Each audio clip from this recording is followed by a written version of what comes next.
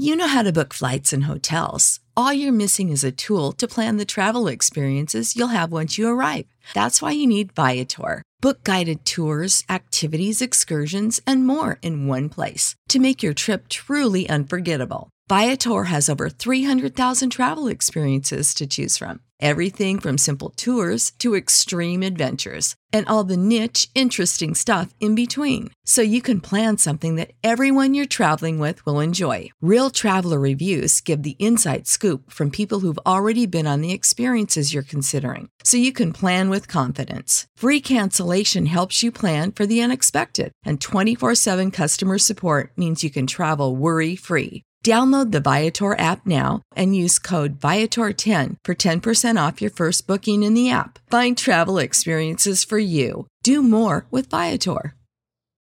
When you need mealtime inspiration, it's worth shopping Kroger, where you'll find over 30,000 mouth-watering choices that excite your inner foodie. And no matter what tasty choice you make, you'll enjoy our everyday low prices, plus extra ways to save, like digital coupons worth over $600 each week. You can also save up to $1 off per gallon at the pump with fuel points. More savings and more inspiring flavors make shopping Kroger worth it every time. Kroger, fresh for everyone. Fuel restrictions apply.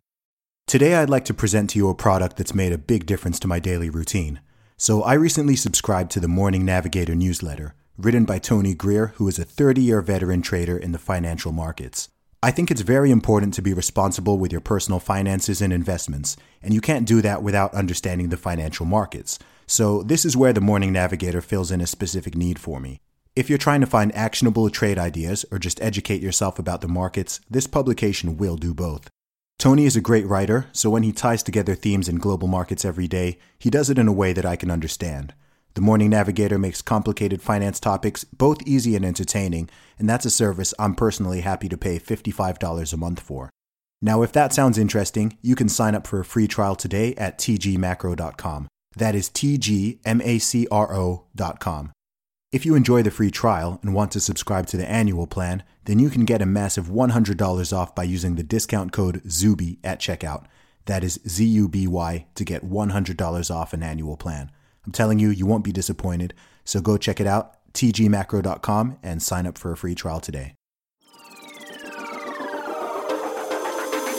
I am the man, sick with the slang, sick and I'm destined for fame. Do for the fam, not for the gram, stunting you're destined for pain. I do not front, I do not scam, put some respect on my name. Sick like Cobain, click and I bang, y'all gon' remember the name. Y'all gon' remember the name. What's up, ladies and gentlemen, boys and girls around the world? I would like to welcome you back to Real Talk with Zuby. And today we have got on a very, very special guest. This is Texan Republican Congressman and former Navy SEAL, Mr. Dan Crenshaw. How you doing, man? I'm doing well. Thanks for having me. It's an honor, man. It's a great pleasure to have you on the show. So I know you're at a convention right now. What are you in the middle of? Good question. So we're at the Texas Public Policy Foundation Policy Summit. That is a state level think tank for conservative policy making, and they bring in experts in all sorts of fields, and we have pretty in-depth discussions on the different topics. They just had me up on stage. I was asking me a variety of questions, mostly focused on healthcare. Okay. As you know, we have quite a healthcare debate in this country. Mm-hmm. and so focusing on that and energy policy, environmental policy, things like that. I got you, man. So for people who may be listening to this, I've got a lot of listeners in the US, but also a lot of listeners here in the UK and worldwide as well. So can you give a quick introduction on who you are and how you came to be where you are right now? Sure. So I started out my life near where you're at, actually, in Aberdeen, Scotland. That's where I was born. Now I have no connection to the UK other than that. My dad had just taken his first job there, overseas job. He worked in the oil and gas industry. So Aberdeen's obviously a hub for that. I grew up in Houston, Texas, and my dad's side of the family goes back 6 generations in Texas. So that's where I'm really from. I've lived all over the world, actually, because of my dad's job. So I went to high school in Bogota, Colombia, actually. I always wanted to be a Navy SEAL. And if you can see me right now, you're not listening to this on the podcast, Then you see, I got an eye patch, and that's because I was wounded in Afghanistan in 2012.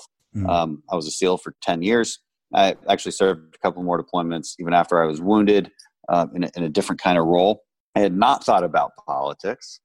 Well, maybe we thought about it when I say we, my wife and I, but it wasn't a goal. It wasn't, we had no path there. And then I did my master's degree after I was medically retired from the Navy, went to Harvard and studied policy because, well, I wanted to stay in some kind of government service and focus on some kind of policy issue. Wasn't exactly sure what that looked like, probably national security related because that was my background. And then as soon as I was about to take a job in the Department of Defense, the next day I was running for Congress back home because my predecessor, Ted Poe, suddenly announced retirement. We had a few months till the primary election, so we had to get it all together and really ran an against all odds campaign. I am the exception. I'm not the rule, unfortunately. Everybody thought we would lose, and we almost did. I got into second place in that election by 155 votes, made it into a runoff election, and then, here we are. Yeah, so, there you are. So what made you decide to go for it? What made you want to get into the scary, murky world of politics? Not just politics, but U.S. politics too. Yeah. So, when I say like we weren't planning on politics, that's true, but it doesn't mean we didn't think about it. I've always known that if I want to affect a lot of different issues and have an impact on not just different issues, but the approach that we take to governance, that's extremely important for me. I talk a lot about political philosophy and the American roots and the Scottish Enlightenment, actually. And, the lessons we took from the United Kingdom and how we created America based off those foundational ideals. This is extremely important to me. And you can't talk about that or have influence or an impact on those things unless you're an actual politician. If you care about a specific policy issue, whatever that issue is, get into the policy side. Go behind the scenes, write papers on it, research, do what you care about, and have an impact that way. But for me, I do. There isn't a specific issue that drives me. It's a whole variety of issues, and to affect all issues, I have to be in politics. And so I knew that it was the right place to be, but I had no path there. I'm not independently wealthy. I don't have any rich friends. My family just doesn't come from that kind of network. So, but we did have a window of opportunity, and we jumped through the window of opportunity. Awesome. And it seems like you really gained a lot of popularity with the younger demographic, and a lot of your focus has been, I mean, let's be frank, it's the same here in the UK. Labour has a total stranglehold on the youth of the UK. And in the US, the Democratic Party has a pretty firm stranglehold on the youth there as well. It's well known that as people get older, as they get married, as they start to pay taxes, work jobs, all that, they tend to become more conservative, both socially and economically as well. So how did you reach out to that demographic, and how are you continuing to reach that younger demographic in particular? It's hugely important. I think most of my effort is towards the youth. Also, it's just more fun. I like to have fun while I'm doing this job. They're close to my age. I mean, somebody in their 60s is further from me in age than a teenager. I'm 35. So I speak the same language. We have sort of get it.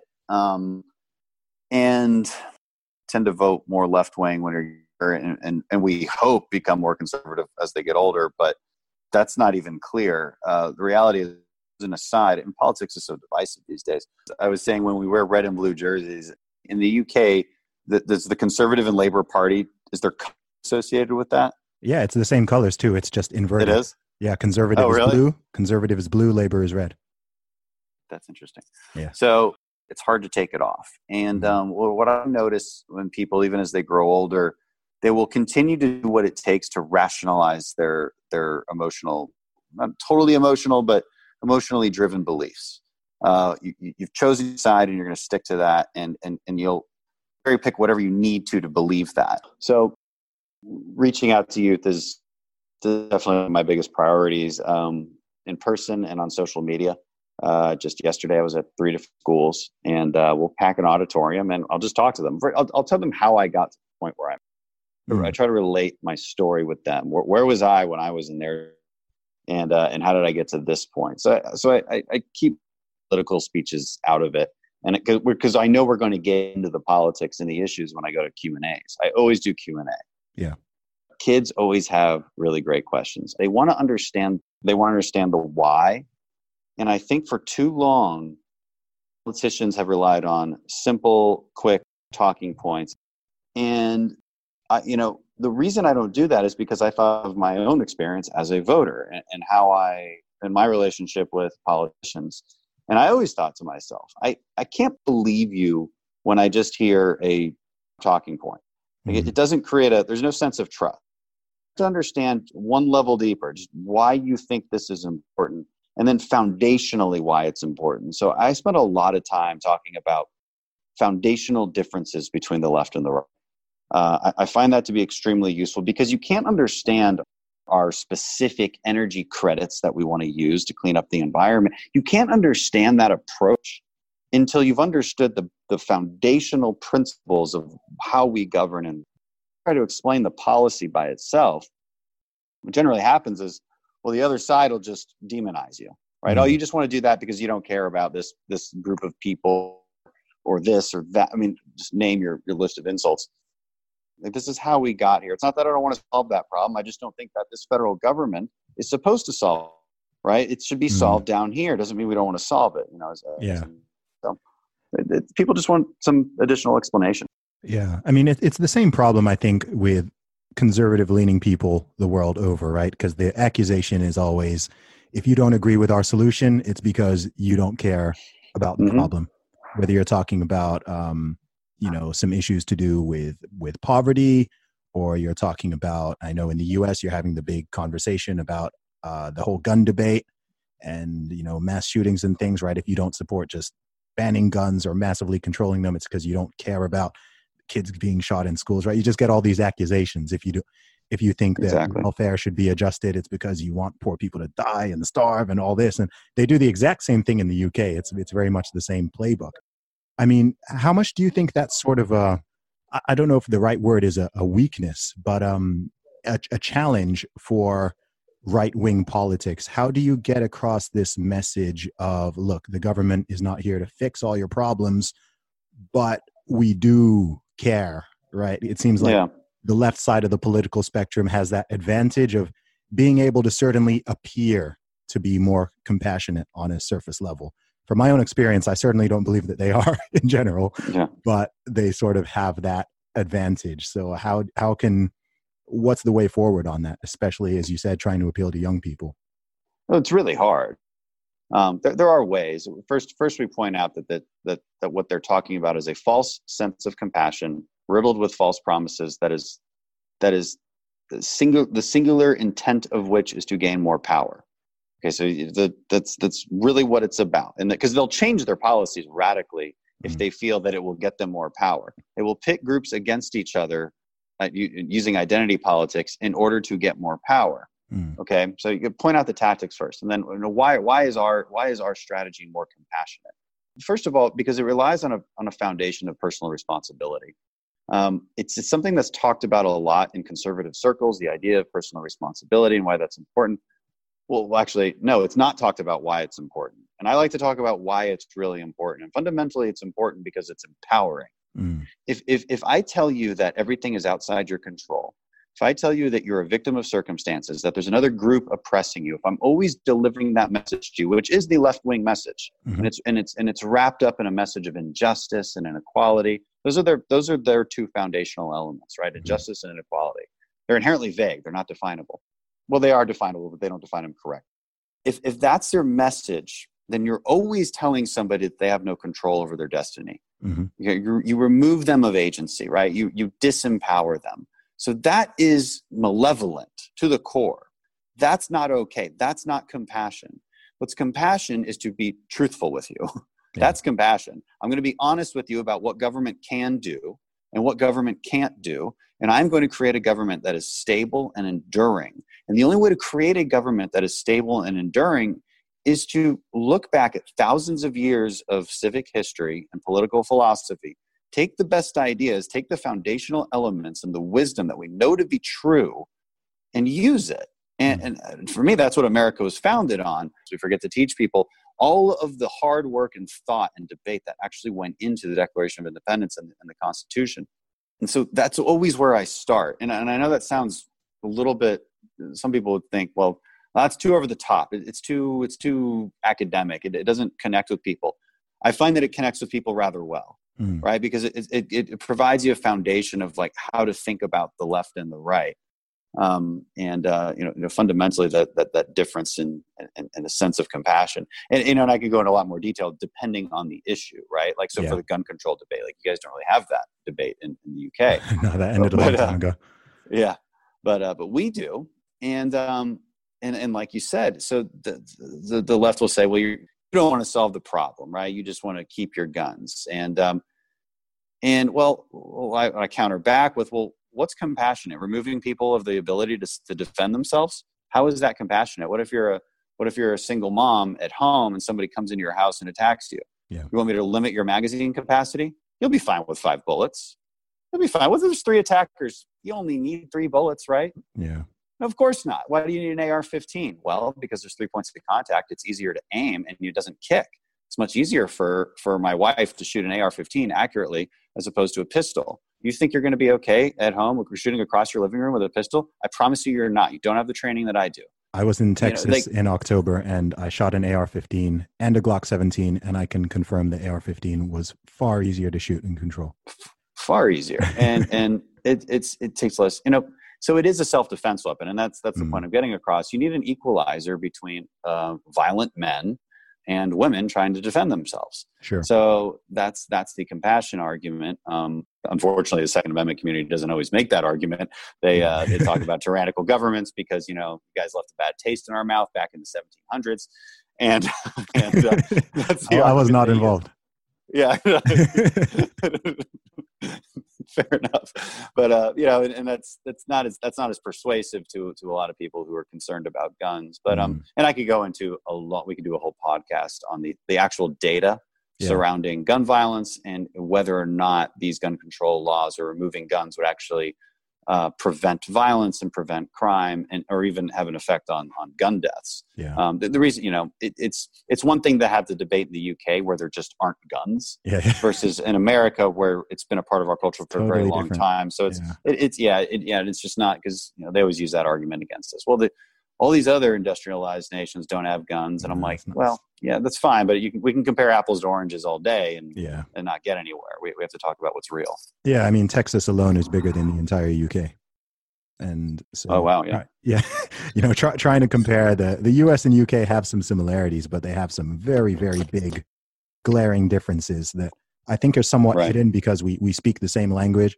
So I think people think that the countries are somewhat more similar than they actually are in reality, but the history is very different. The way the governance is set up with, having all the different states, it being a republic rather than a pure democracy kind of thing, more like you have in the UK.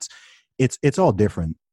When I have I feel like I'm one of the low percentage of British people who truly understands the Second Amendment. Probably helps that I went to an American school and I know lots of Americans, and I've had gun advocates, 2A protectors on my podcast and stuff. So I can really understand both sides of it. I can understand the British European perspective of like, look, just get rid of the guns, right? Like no guns, no one can shoot anyone, right? And that logically, it makes some sense. But when you put it in that different context and you understand the Constitution and the purpose of it and the fact that it's so ingrained in the culture and you've already got, 400 million plus guns over there.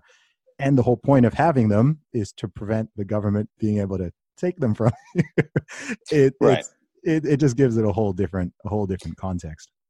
That's exactly right. And I understand the misunderstanding, if you will, especially from Europeans, because they just, the culture is extremely alien to Europeans, let alone our more urban areas and liberal areas here where they also have never really shot a gun. So it's, they deep down, I think they want to be European. They're not sure exactly what that means, but they know they like it.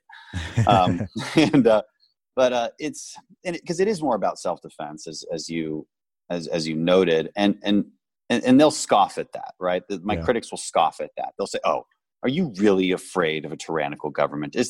Come on, that's absurd." Well, yeah, maybe now it might be absurd now, but we didn't expect World War II to happen the way it did, right? Geez. That was a slow boil, right? In the 1930s, everybody was like, well, what's wrong with Hitler? It's not that bad. And then they took guns away, right? And then they implemented these socialist policies. And yes, Nazi Germany was a socialist country. It wasn't the international communism that the Soviets were, but it was fundamentally a socialist workers' party.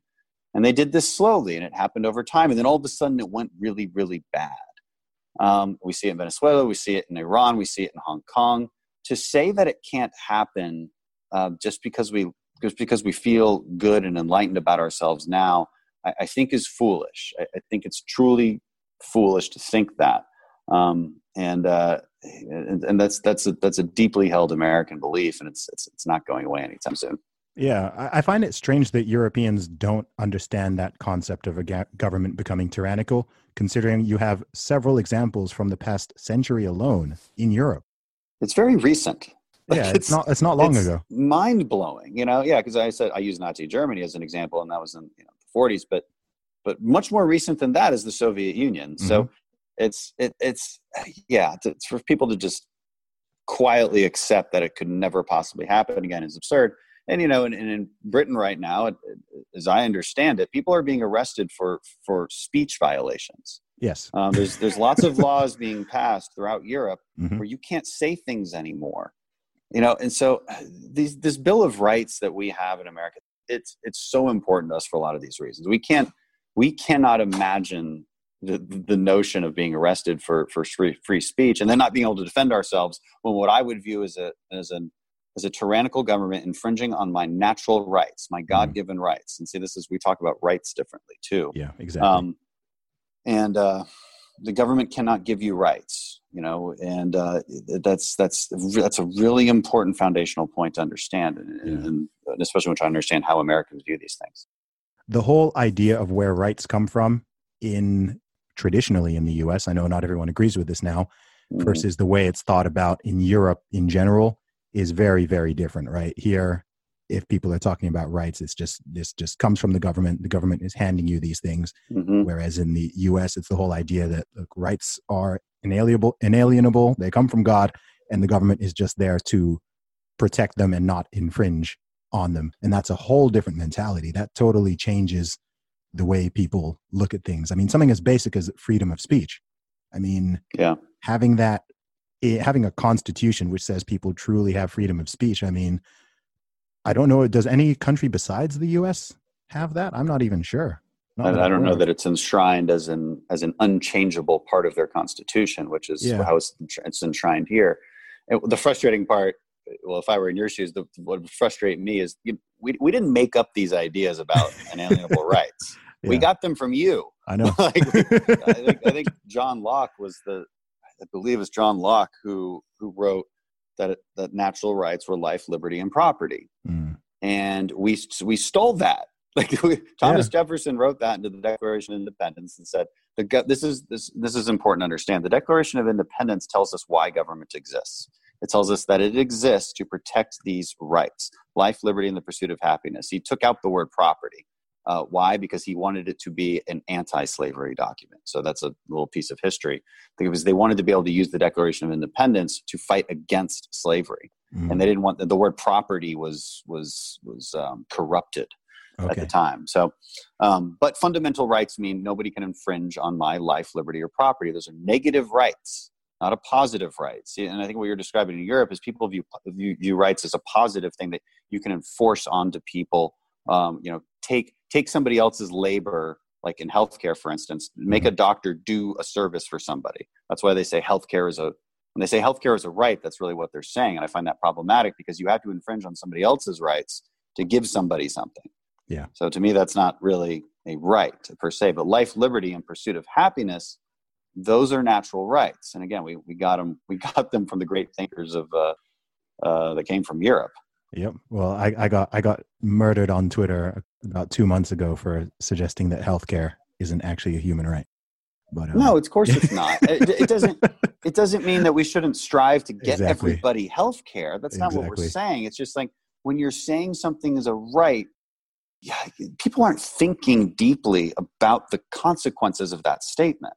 That you have, if it's a right, then it means that we can do anything to get you that right? Like make people do stuff for you. You have to conscript the service of doctors to do that. And I'm sorry, that's just not a right. And also it doesn't even work out that way because like there's a triage system in Britain. Yeah. Like, not everybody gets the services they think they need. So, I mean, it doesn't even function in practice as a right, let alone make the moral argument that it can be a right. Yeah, exactly. People think I'm like, look, I've got 3 family members that work for the NHS. I'm not opposed to the NHS. I'm just saying that it's a benefit or a privilege of being a British citizen. It's not a fundamental human right you'd have if you were, cast on a desert island, which you'd just naturally have. Yeah, people get emotional. So doesn't work so well, especially in Britain, I imagine. Oh gosh, you don't want to mess with the NHS. No. No. It's very sacred here. And that's something that, well, that's one thing that's really interesting in the US is in the US, you guys are still really having like the big debates. Whereas here, a lot of stuff is more just kind of settled. I think that's one thing that makes the USA very interesting is because you're talking about these real core fundamental ideas, the gun rights debate, or you're talking about, something as touchy as the abortion debate or, all freedom of speech, all of these different things in the UK, it's like, okay, it's just these things are just kind of agreed and assumed. And these big conversations are just aren't really happening anymore. Of course, you've got the whole thing about Brexit now, which is relative. But besides that, it's part of why I find US politics a lot more interesting, to be totally honest. It confuses me as to why some people think these issues should be settled.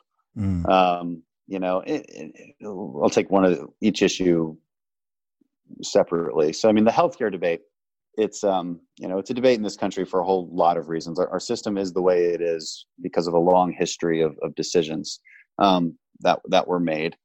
We're also just much bigger. We're so much bigger than all of these European countries that have a sort of a single payer system that you really are comparing apples to oranges when we talk about let's just copy what the British do. The other real big problem is all healthcare innovation, not all, but like the vast majority of healthcare innovation, drug innovation has come from America. It comes from America because there's a profit incentive.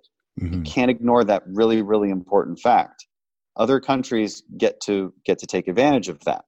All right. Like, for instance, we're having a big debate in this country about drug pricing. Well, the Democrats think that you can just make a law that says drug prices are lower. Just like that. Yeah. Oh, I didn't realize it was that simple. Well, it isn't that simple. When you do that, you disincentivize more innovation and more cures. We're the ones who make the cures, right? And all the other countries, and then Britain, for instance, so NHS will negotiate with our pharmaceutical companies, and you'll get a better price than we get as Americans. Why? Because, well, they've already done all the research and development. They might as well sell you something, right? So like you guys have a huge leverage over our pharmaceutical companies, and they have to make up for that in our own market because we have patent laws that protect them. So that's why they're high. You get rid of that, well, we just screwed the world on innovation. People still come here for the most cutting edge technology and treatments. We can't reduce our quality, and nobody can argue that any other of these systems have better quality, shorter wait times. We have all the best stuff. Yeah. Our problem is affordability. That's our fundamental problem. And so as a Republican, I'm like, why don't we look at the fundamental problem here? It's affordability. You can't afford your health insurance. It's not working well. It's not transparent. Well, why? Because there's no choice. There's no competition. It's not a free market system. People think it's like this Wild West free market system. It's absolutely not. And so there's certain changes that we can make along those lines incrementally to make it better. Yeah. So looking into 2020, it's an election year. It's things are going to be heating up all throughout the year. I don't know if I want to do predictions here, but what do you think are what are going to be the big issues and the big challenges? Where do you see it all going? Do you have any interesting thoughts? Yeah, I don't know if they're interesting, but Yeah. So for the presidential election specifically, I mean, obviously I've got my own election I got to worry about. So, you guys are familiar with Beto. He's trying to make his mark in my district. Oh, okay. Yeah, he's stumping for Democrats down there. So, which actually isn't bad for me because every time I say, "Hey, Beto's here," trying to get me unseated, I fundraise a lot. So that's actually not too bad. Yeah. But the broader presidential election is interesting. I mean, if you'd asked me a couple months ago, I would have said that Elizabeth Warren was probably on track to snag the nomination. That has changed drastically.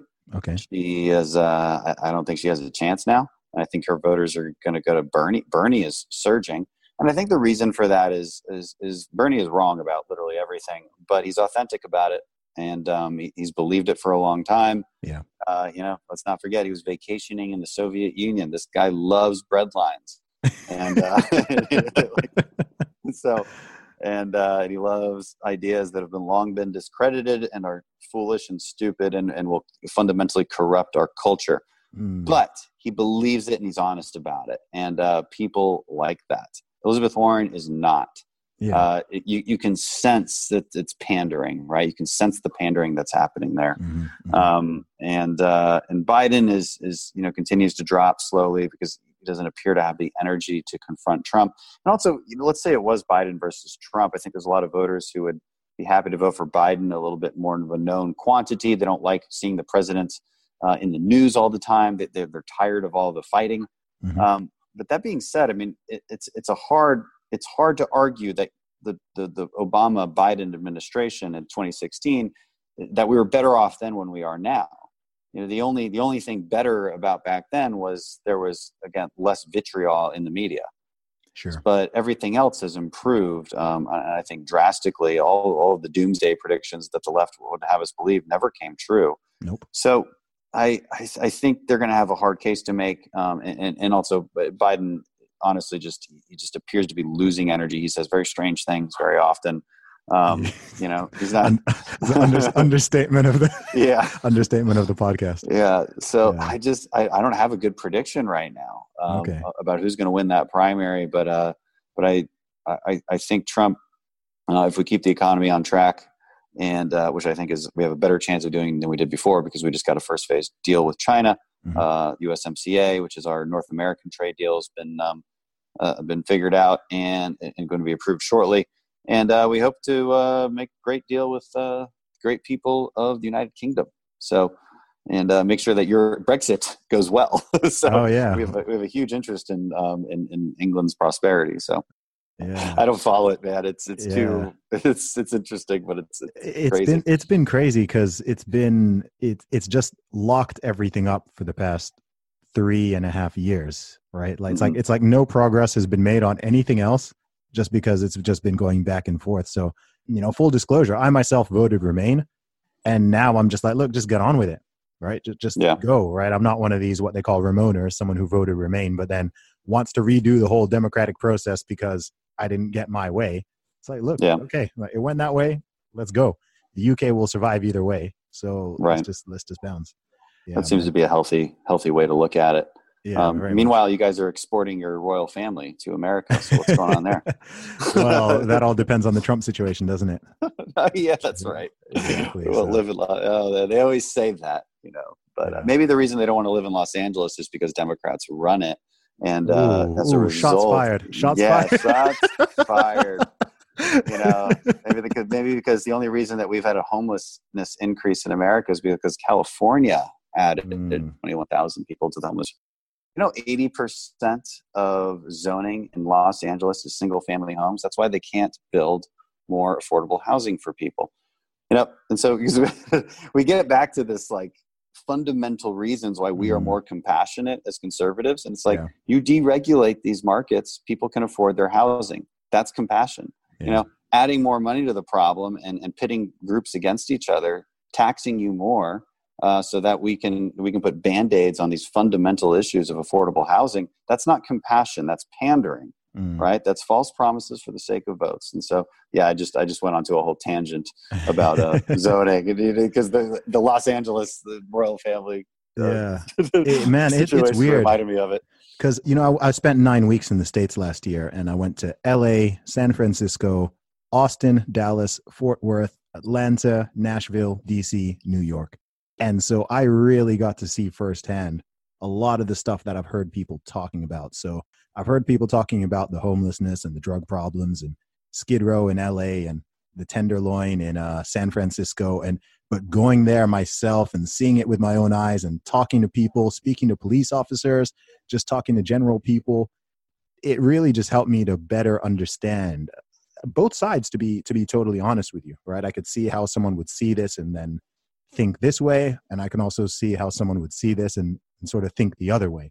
But what I found weird in LA and especially in San Francisco is how people didn't really seem to connect the dots between the policies and the results. It was like people really were sticking their head in the sand. And I was confused. I was like, look, I'm an outsider. I don't have a dog in the fight. I'm not a Republican. I'm not a Democrat. I'm not American. But what I'm seeing here does not exist in the UK. I was like, I've been to a lot of places, and the craziness, like the levels of it, I was like, there's nowhere in the UK that you can shoot heroin on the street or smoke meth or smoke crack in broad daylight and you're going to get away with that. And I was just seeing it just rampant, and everyone was just walking around like it was normal. And I was just kind of there throwing my hands up like, what is going on? Right. Well, they coddle that behavior, right? That need for a compassion-only policy perspective, it creates a system where you don't enforce the rule of law because it makes you feel bad. But it's ultimately unsustainable. And so that's one aspect of it. And I think what you're referring to is the simple enforcement of laws. Yeah. So that's one part, right? But then what do you do with people? Because maybe there's underlying reasons why they ended up there in the first place. Some of it is a vagrant culture. Like some of it is young, able-bodied people who just like doing it. It's actually quite strange. Now, most people are not, and most people don't like being in that situation. But once they are in that situation, okay, why? Well, affordable housing is a huge reason. Okay, San Francisco is, and we already went over the problem with that. So that's one part of it. Also, in Houston, we've vastly decreased homelessness, like by 54%. And we do it because we have a healthy relationship between the public sector and the private sector. I just got done touring a facility for people getting off the streets, and it's like a college campus. It's beautiful, and it's privately funded. It's privately funded. You know, we have some underlying federal funding that helps them out, but it's really not the majority of it at all. Privately funded. We've figured out how to do this properly, how to get the agencies, because there's so many nonprofits. One of the unique things about America that really doesn't exist anywhere else in the world is our extremely robust nonprofit space. You know, it's a huge part of our culture. There's a vast number of nonprofit charity organizations for just about everything. Organizing them, getting them to talk to each other, you can accomplish some pretty great things, and that's what we did in Houston. So we've largely solved, and we don't have zoning. We literally don't have zoning laws in Houston. So you can just build whatever you need to build wherever you want. Let the market figure that out, and as a result, our housing is a lot cheaper. Yeah, and everyone's moving from California to Texas to come and change everything and switch all the policies. That's what I'm hearing. Oh, that's an interesting fear that we have as well. But reality is most of the people considering leaving are Republicans. There's more Republicans in California than any other state in the country. Just the population. Right. Yeah. So we do get a lot of their more conservative voters. So I'm a little less pessimistic about what it does to my own my state's politics than some people might be. When I was in Austin, I did see a lot of Beto signs, I must say. Austin is basically San Francisco. I was like, is this Texas? Well, and Austin had this homeless problem too. And again, so it's like Austin is a very, very strong Democrat city, right? It's very, very liberal politicians running Austin, but we have very conservative politicians running the state. So who can you guess actually solved the homeless problem in Austin? It was the state. The state actually moved them to a place outside the city, so they're not doing all these committing crimes basically in front of businesses in downtown. They move them outwards, and then it's a one-stop shop for services. Okay, let's get you back on track. Let's move you out of the situation. Let's stop pretending that it's compassionate to leave you alone. It's not. Move everybody over here and get them the services they need, and boom. This isn't complicated, but it does take a little bit of backbone. And that's the difference in how we think about these things. Yeah, man. I think backbone is a summary of what society needs right now, just in general, across the board. Yeah. Backbone is, I bang on about it all the time, but I just wrote a whole book about it. Oh, really? Yeah. Yeah. Check it out. It's called Fortitude. It'll be out in April. Oh, okay. So awesome. It's a series of lessons about mental toughness and how we kind of gain back our sense of fortitude as a culture. Oh, brilliant. And that's going to be coming out on all the usual channels? Yep. I think you can already pre-order it on Amazon. Oh, so, fantastic. Fortitude, yeah. I'll put my plug out for it now. We haven't really started advertising it yet, but yeah, it's out there. That's brilliant. I will be getting my copy.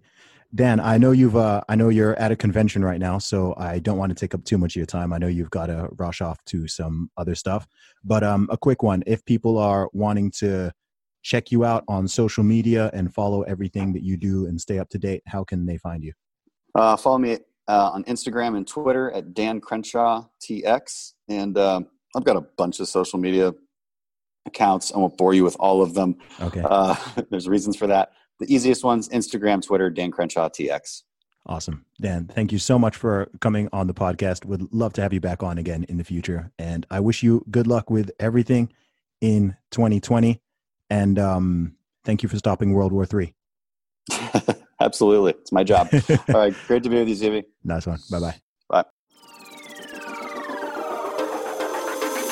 I am the man, sick with the slang, sick and I'm destined for fame. Do for the fam, not for the gram. Stunting, you're destined for pain.